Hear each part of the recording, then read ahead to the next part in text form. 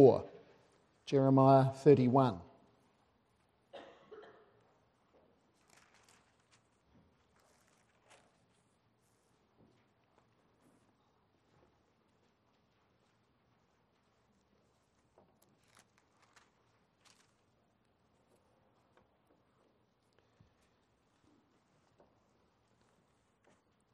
Perhaps you have the same heading in your Bibles, a new covenant, for that is the nature of this prophecy in Jeremiah 31. We start reading at verse 27. Behold, days are coming, declares the Lord, when I will sow the house of Israel and the house of Judah with the seed of man and with the seed of beast. And it will come about that as I have watched over them to pluck up, to break down, to overthrow, to destroy, and to bring disaster, so I will watch over them to build and to plant, declares the Lord. In those days they will not say again, the fathers have eaten sour grapes and the children's teeth are set on edge. But everyone will die for his own iniquity. Each man who eats the sour grapes, his teeth will be set on edge. Behold, days are coming, declares the Lord, when I will make a new covenant with the house of Israel and with the house of Judah. Not like the covenant which I made with their fathers in the day I took them by the hand to bring them out of the land of Egypt, my covenant which they broke, although I was a husband to them, declares the Lord. But this is the covenant which I will make with the house of Israel after those days, declares the Lord. I will put my law within them, and on their heart I will write it. And I will be their God, and they shall be my people. And they shall not teach again each man his neighbour and each man his brother, saying, Know the Lord, for they shall all know me, from the least of them to the greatest of them, declares the Lord. For I will forgive their iniquity, and their sin I will remember no more. Would you then turn, please, to 2 Corinthians chapter 3.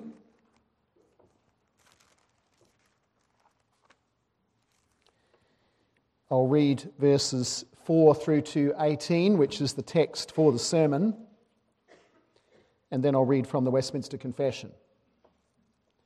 2 Corinthians 3, from verse 4.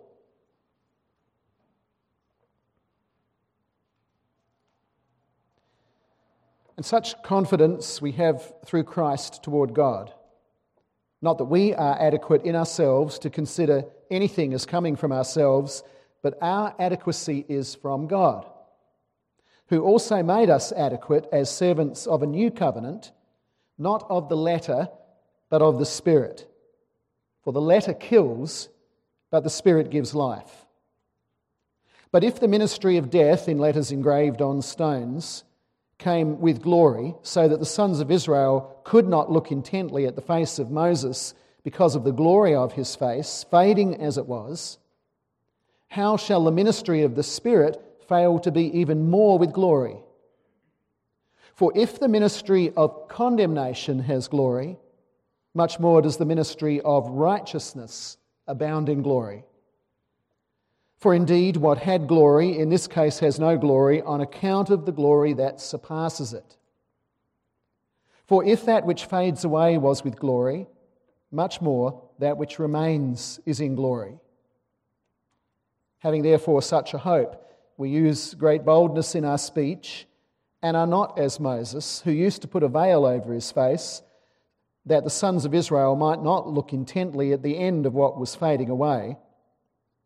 But their minds were hardened, for until this very day, at the reading of the Old Covenant, the same veil remains unlifted because it is removed in Christ. But to this day, whenever Moses is read, a veil lies over their heart. But whenever a man turns to the Lord, the veil is taken away. Now the Lord is the Spirit, and where the Spirit of the Lord is, there is liberty. But we all, with unveiled face, beholding as in a mirror the glory of the Lord, are being transformed into the same image from glory to glory, just as from the Lord, the Spirit. And then if you look in your bulletin, you should find a copy there of the Westminster Confession, chapter 7, articles 4 to 6.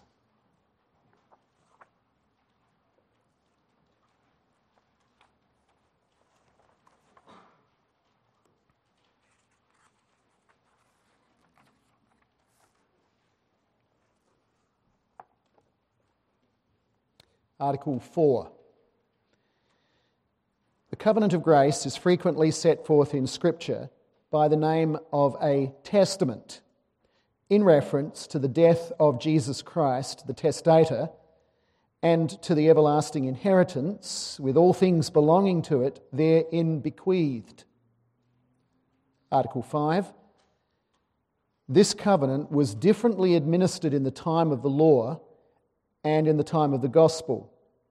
Under the law, it was administered by promises, prophecies, sacrifices, circumcision, the paschal lamb, and other types and ordinances delivered to the people of the Jews, all fore-signifying Christ to come, which were for that time sufficient and efficacious through the operation of the Spirit to instruct and build up the elect in faith in the promised Messiah, by whom they had full remission of sins and eternal salvation, and is called the Old Testament.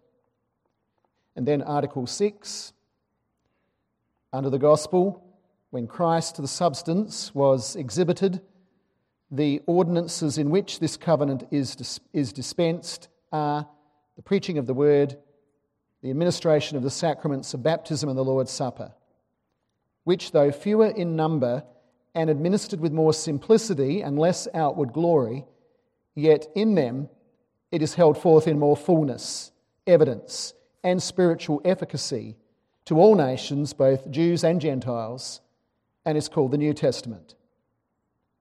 There are not therefore two covenants of grace, differing in substance, but one and the same under various dispensations. Let us pray.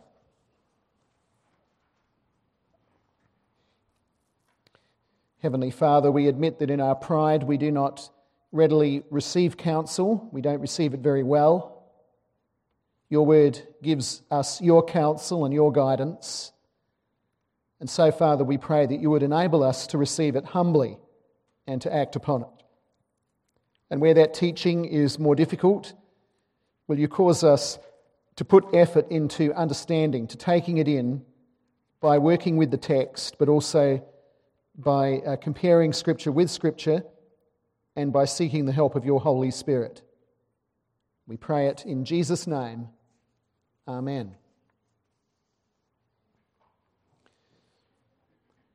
Covenant people of God, I guess we're all very much aware that there's a difference between the Old Testament and the New Testament, and you can sense that as you're reading from different parts of the Bible. A difference between the Old Covenant and the New Covenant. In chapter 7, the Articles 5 and 6 of the Westminster, they give us a summary of those differences while making it very clear that there's only one covenant of grace, but it's in two different administrations or dispensations. And what we have here on this in the Westminster is only a very brief summary.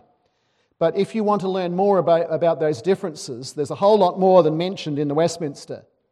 But if you want to learn more about it, one of the most helpful things I've come across on that is in Calvin's Institutes.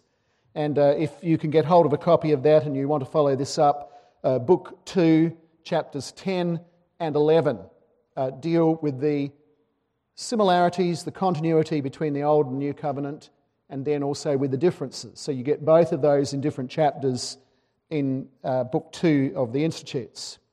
Not Volume 2, but Book 2, which is in Volume 1, if you have a 2-volume set. I have used, to try and explain this in the section of the outline for the children, I used the illustration of cars, in particular Corollas, and that's not because I want a commission or anything like that from Toyota. It's because I used to have a Corolla probably, and I'm a little more familiar with some of the different variations they have on those over the years. And I gave that illustration to try and point out how you can have one model that is produced in different forms. 12 generations or whatever it is of the Corolla over the years since the 60s. 12 generations with numerous redesigns and variations in each of those. And like many advances in technology, what you find with these things is that later models may either add or sometimes take away from something that was in an earlier model. They may either simplify something or at times they make it more complicated. All of it around some basic design. So we read of an administration, or we could even say a ministry. There is a ministry of the Old Covenant according to Article 5. And Article 5 lists the features of that particular model with its Old Testament promises and prophecies and Old Testament sacraments and the types or foreshadowings of various kinds, Melchizedek and such types in the Old Testament, ceremonial laws, civil judicial laws, all of that pointing ahead to the Christ to come. While Article 6 tells us about the administration, or if you want to say it this way, the ministry, the features of the New Covenant model, with its focus on preaching, New Testament sacraments as well, which proclaimed not just the Christ who is to come, but it does that too. The Lord Jesus is still to return, but which proclaims Christ as the one who has already come in fulfillment of the Old Testament. Something that involved, as the Westminster points out, more simplicity in the New Covenant, in the way that's ministered, that's presented, less outward glory than what you find with, say, the temple or the priesthood or the ceremonies of the Old Testament, and yet, despite that simplicity, more fullness of the truth and more effectiveness also in the bringing of that to God's people in this covenant of grace. And that really sums up neatly, I think, the two different administrations. It covers the main points of the differences between the two administrations of the covenant. But of course, the Bible doesn't stop there with that. The Westminster is only a summary. And the Bible gives us a lot more detail. Even the passage we're looking at today doesn't give us the whole picture. It focuses on some aspects of the differences between the two covenants. But it is important for us to learn these things. And not to stop with 2 Corinthians 3. Not to stop with the Westminster summary in chapter 7. Or even with Calvin's Institutes, if you take the trouble to read that. But to keep studying the Scriptures and growing in your knowledge and understanding of the covenant in its Old Testament administration and the New. These things are important, and it's important to learn those differences because failure to do so can very easily lead to a whole raft of other problems. In fact, the issue that comes up a lot these days, the issue of infant baptism. That denial of infant baptism is something that has arisen out of a failure to understand how the Old and the New Covenant work together and what is different and what is the same. Dispensationalism, a view that divides up the whole Bible into very, very different eras with pretty much different rules and plays down the unity between in the whole of the Scripture. Dispensationalism arises out of a failure to understand these things. Antinomianism, being against law, saying it's all about grace and we don't need to worry about the law, comes out of a failure to understand what is the same and what has changed in between the Old and New Covenant. And even as you find in some churches today, there can be a wholesale neglect of the Old Testament, not even bothering to read it or hear it preached about or study it, because that's just the Old Testament, as you sometimes hear it said. Again, out of a failure to understand these very things. 2 points as we look at this passage then with that in mind. First of all, the old administration, and secondly, the new administration. The old and the new. In the first place then, the Old Covenant. which is described first in our passage as a ministry of the letter, meaning the letter of the law. Often when we use that expression, it's a common expression in English, the letter of the law, and usually when we use it, we mean it in a kind of a negative way, as if to say that there's a person here who's being a legalist, a stickler for every fine point, every jot and tittle of the law. We say such a person is really focusing on the letter of the law as some kind of insult. Or sometimes we mean someone who's sticking to the technicalities, but they're ignoring the spirit of the law. Again, meant in a rather negative way. Well, this expression that we read here isn't anywhere near so negative as that, though it sounds it.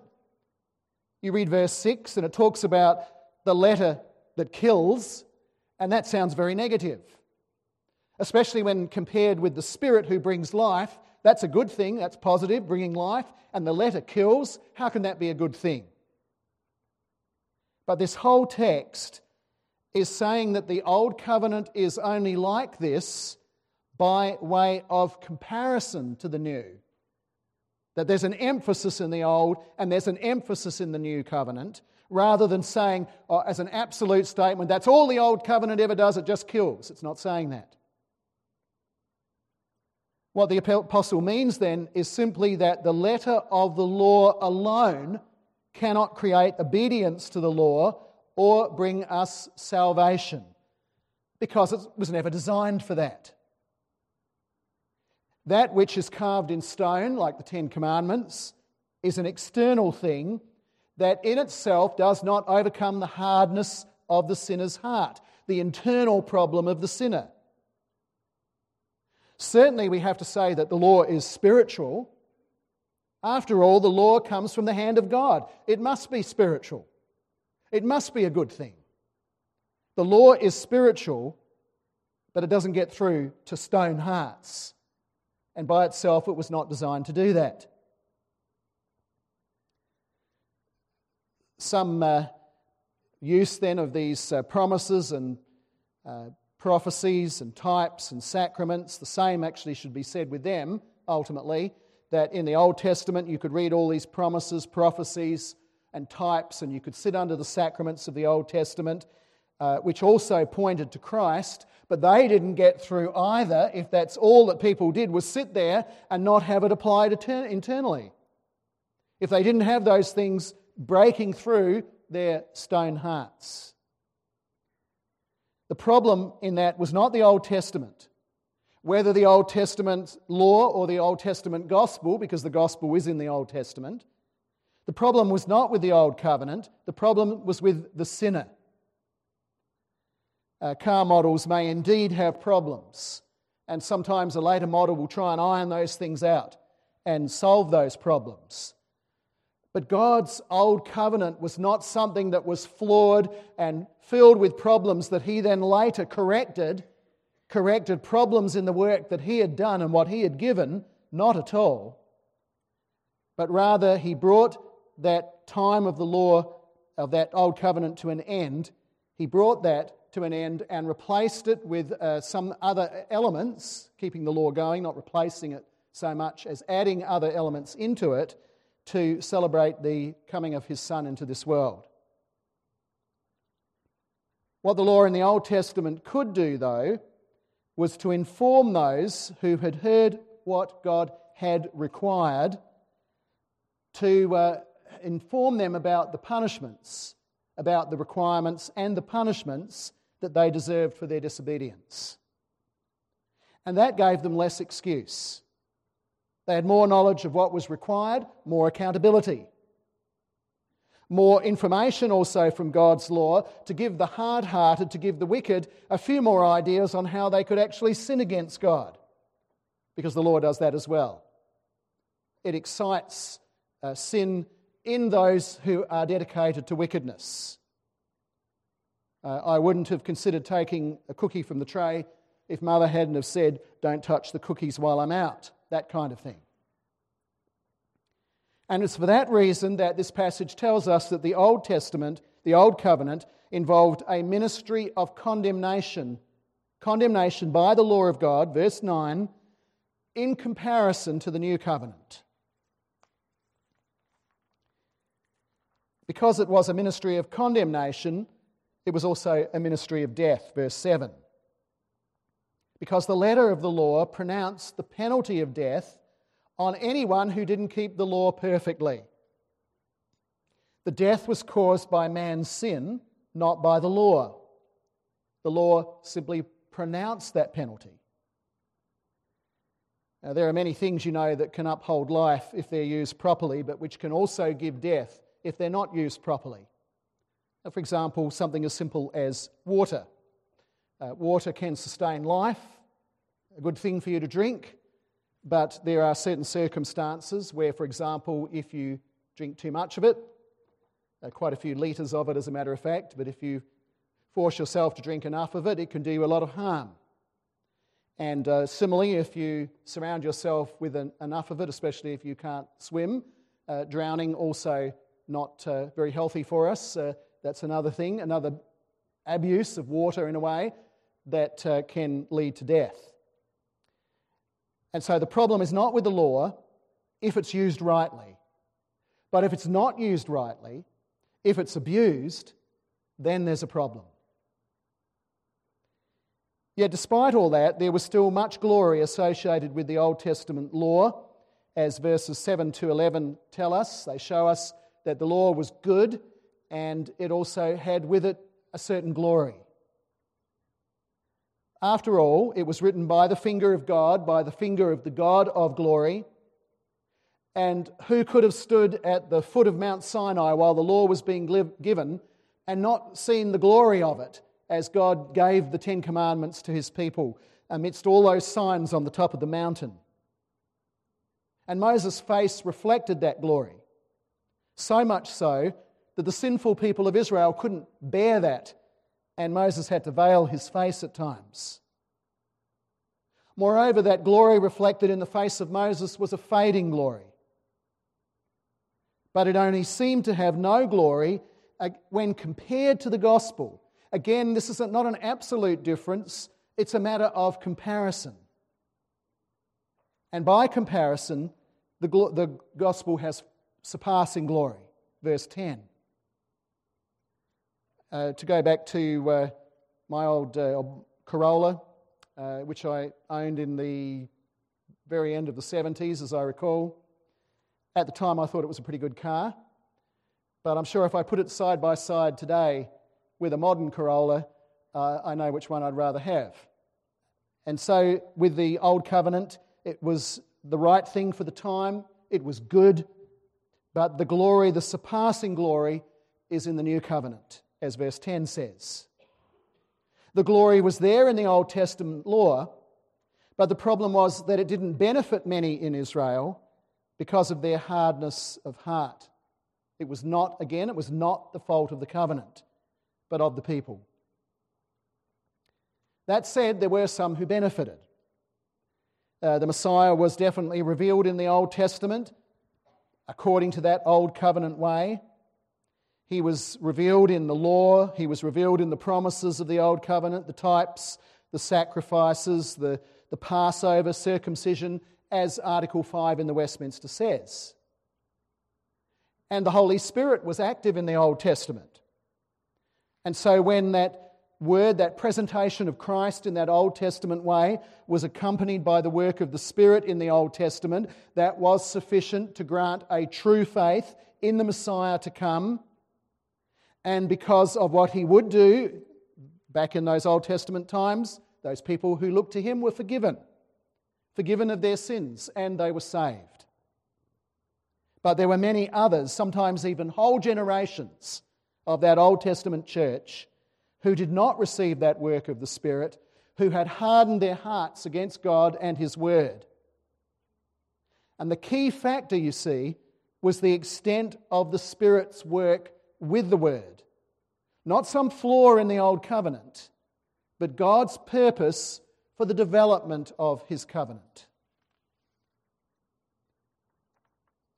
That is why God produced and gave a new covenant, a new administration of the one covenant. as I mentioned, to celebrate the sending of his Son into the world, which was one of the main differences between the Old and the New Covenant. Our second and final point, the new administration. This was done by the Lord in order to bring a more extensive, a deeper, and a more effective and a more glorious work among his people. And the key to that, as I mentioned, is the work of the Holy Spirit, who was poured out in the New Testament at Pentecost to give that more extensive and that deeper operation within the hearts of God's people at large. That was prophesied by Joel 2, verse 28 and 29, that outpouring of the Holy Spirit. Other verses as well. And that's why we find this contrast in verses 6 to 8 between the letter that kills and the Spirit who gives life. And indeed, the Spirit is mentioned in this chapter 7 times. The Spirit is mentioned not as being opposed to the law. Jeremiah 31, verse 33, really rules that out, as if the Spirit would be somehow opposite to and opposed to the law of God as such. In fact, Jeremiah 31, verse 33 says that in the New Covenant, one of the main things the Spirit would do would be to put the law on the hearts of God's people. That shows us that the law is a good thing and that it still operates in the New Covenant and that the Holy Spirit is not opposed to the law. Jeremiah 31, a most important passage. But the point is that the law alone was never designed to overcome hardness of heart amongst God's people in Israel. His plan was to pour his Spirit out in the New Testament, in the New Covenant, in order not to replace the law in some way, but to add to what he'd already given in the law with a greater superabundance, so that now that law would be put on people's hearts to a greater degree than it was in the Old Testament. Now, before you think this emphasis is giving too much attention to the Holy Spirit while ignoring the work of the Lord Jesus Christ, let me make it very clear that this superabundant work of the Spirit could not have possibly happened if the Lord Jesus had not first come and completed his work on the cross and then sent forth his Spirit. This is actually I would say this is the most fundamental difference between the Old and the New Covenant, is the coming of the Lord Jesus Christ and the work that he did. The Old Covenant was characterized by the promise of his coming. The New Covenant is characterized by the fulfillment of those promises through the Lord Jesus. But part of that fulfillment was the pouring out of the Holy Spirit at Pentecost, so that by his pouring out, after the finished work of the Lord Jesus, the work of Christ would be applied more extensively to the people of God. In fact, the unity and the closeness of the work of the Son and the Spirit is seen in verses 17 to 18, which speak of the Lord and the Spirit in the same breath, even to the point of saying, the Lord is the Spirit. The result of that new covenant ministry is then one that, because of the coming of the Lord Jesus Christ, stresses righteousness, verse 9, rather than condemnation for lawbreakers, again, by comparison. The reason for that is that the righteousness of Christ, having been accomplished by his work in the new covenant, was then counted as belonging to so many more covenant people compared to the effect in the Old Testament. And the Holy Spirit also imparts that righteousness in a greater way than in the Old Testament, bringing sanctification to so many more people in this present time. And it is called a ministry of life, verse 6, for the same reason, in comparison to the Old Covenant, a ministry of life, again, because of the coming of the Lord Jesus. Because members of the covenant are not now cursed with death for rejecting the law, but they are given new life by the Holy Spirit who creates faith that joins us to the Lord Jesus, so that we receive that work of Christ. His resurrection life now operates within us in a greater degree than it ever did in the Old Testament.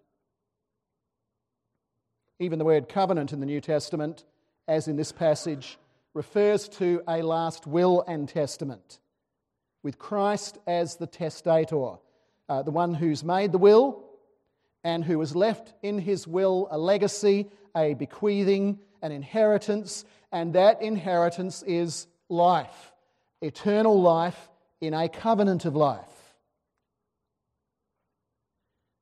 The new covenant is also characterized by greater glory than the old covenant. Look at the references to the veiling or the fading of the glory of the old covenant in verses 7, 11, 13, 14 and 16. The literal veil on Moses' face was paralleled by a spiritual veil on the hearts of sinful Israel. And that veiling of the heart was still operating in the lives of many Jews, even at the time that Paul wrote these words. For they had hardened their hearts against the Christ who was already revealed in the Old Testament. But the abundant work of the Holy Spirit in the new covenant means that so many more have had that veil removed than was the case in the old covenant. And they have come to know the Lord Jesus through the work of His Word and Spirit. They are then freed from condemnation and from guilt and from the power of sin. And not only are they freed from those things, but they and we also are given instead a greater boldness and openness in our relationship with God, and also a boldness to proclaim the truth of God, as verse 12 says, than was the case in the Old Testament, because of that more extensive work of the Spirit. So that far from having to hide things, as Moses had to hide behind a veil, far from having to veil that glory, we're able now not to hide, but to come out openly, even more openly than in the Old Testament, and to speak these things boldly. To tell people that we behold the very glory of God in Christ. Even though, as in a sense, and as this passage says, we do so in a mirror, we don't see the glory of Christ face to face yet, but nevertheless, we know the glory of the Lord and we can tell other people about that. We know also that God's people are being transformed more and more into that glorious likeness of the Lord Jesus Christ. And we know that the time will come, and we await it, when that we will see that glory face to face in the next life.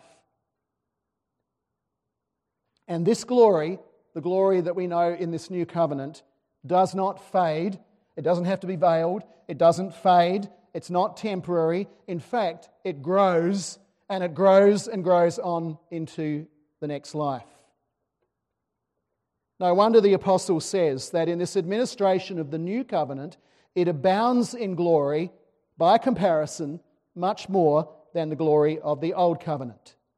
And that's said in verses 9 to 11. Now, perhaps you're thinking that this is all very well, this technical information on the Old Covenant and the New Covenant and their differences. A little bit like if somebody gave me a few technical manuals on the differences between Corollas from the late 70s and Corollas today, and with my knowledge and abilities in mechanical things, I would look at that no doubt and say, well, that's very nice, thank you. Nice to know that. And then proceed to ignore it. I'd be more interested probably in driving the car than I would in looking at the technical manual. But here we are not looking at stuff that is merely technical data. And I would suggest to you that these things, though they may be difficult, they are far more crucial than that. And not simply because of potential errors that can come from misunderstanding, though I mentioned that before, but also because we need to recognize the enormous privilege of living in a time, as God's people, living in a time when the Lord Jesus has actually come and finished His work. and the enormous privilege of living in a time when the Holy Spirit is not just active, as he was in the Old Testament, but has been poured out in this new covenant. Poured out in a way that is able to take these truths about the Lord Jesus and put them on our hearts in a far more extensive way than was usual in the Old Testament. And not only that we recognise those differences, but also that we are thankful for them.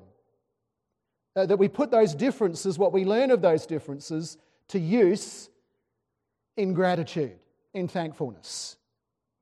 That we are thankful that we live under a better covenant. Not that it was bad to live under the old covenant, but that it is even better to live under the new covenant. And it's a blessing that God has placed us in that time. And to use these truths also for examining ourselves to be sure that we are actually living out of the differences. In thankfulness, that's one way, but also by examining ourselves to see if we are in fact treating God's word, treating his law, treating the promises as something more than mere letter. That we are actually treating these things as that which truly lies upon our hearts. Whether we speak of God's law or whether we speak of the gospel. That either way, those things are truly upon our hearts, because we can truly say that we are receiving the life of the Lord Jesus Christ, and we are truly walking according to his word, and also walking according to in his Spirit. Truly undergoing that transformation that we talked about. That we don't just say, well, the new covenant is a time when God's people receive even more transforming power by the completed word, the completed work of Christ, the completed word of God, having that in our hands and having that outpouring of the Holy Spirit, so all God's people can enjoy greater transformation into the likeness of Christ. Not only that we can say that, but that it is actually true of us. That we can look at our lives and say that we are progressing in that transformation into the likeness of Christ from glory to glory. So that we can then say that we are members of a new covenant, not just in name, but also in spirit. Amen. Let us pray.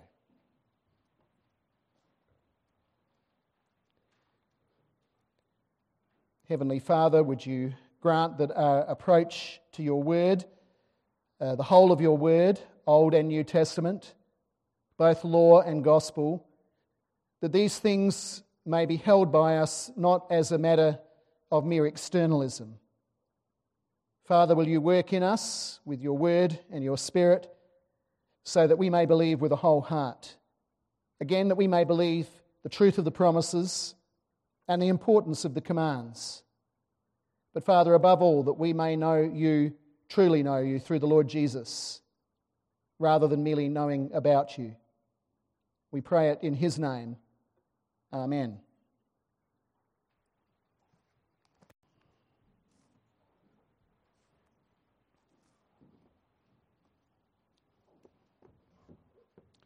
The promises of the Old Covenant have been fulfilled by the coming of the Lord Jesus in the New Covenant.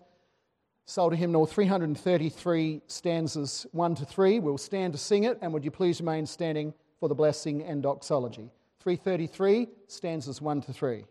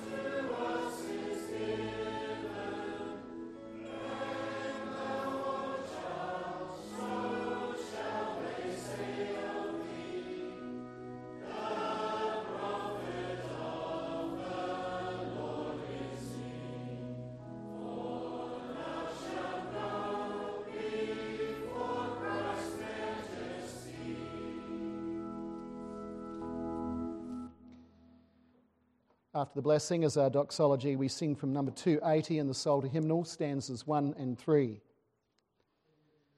The grace of the Lord Jesus Christ and the love of God and the fellowship of the Holy Spirit be with you all. Amen.